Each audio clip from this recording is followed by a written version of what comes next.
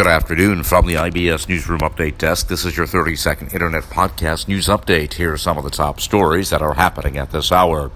U.S. officials are now confident that Iran did shoot down the Ukrainian passenger jet, killing all 176 people aboard. Also, this afternoon, President Trump claims that Iranian general was plotting to blow up the U.S. embassy before the strikes. And House Speaker Nancy Pelosi says that she will not withhold impeachment articles indefinitely.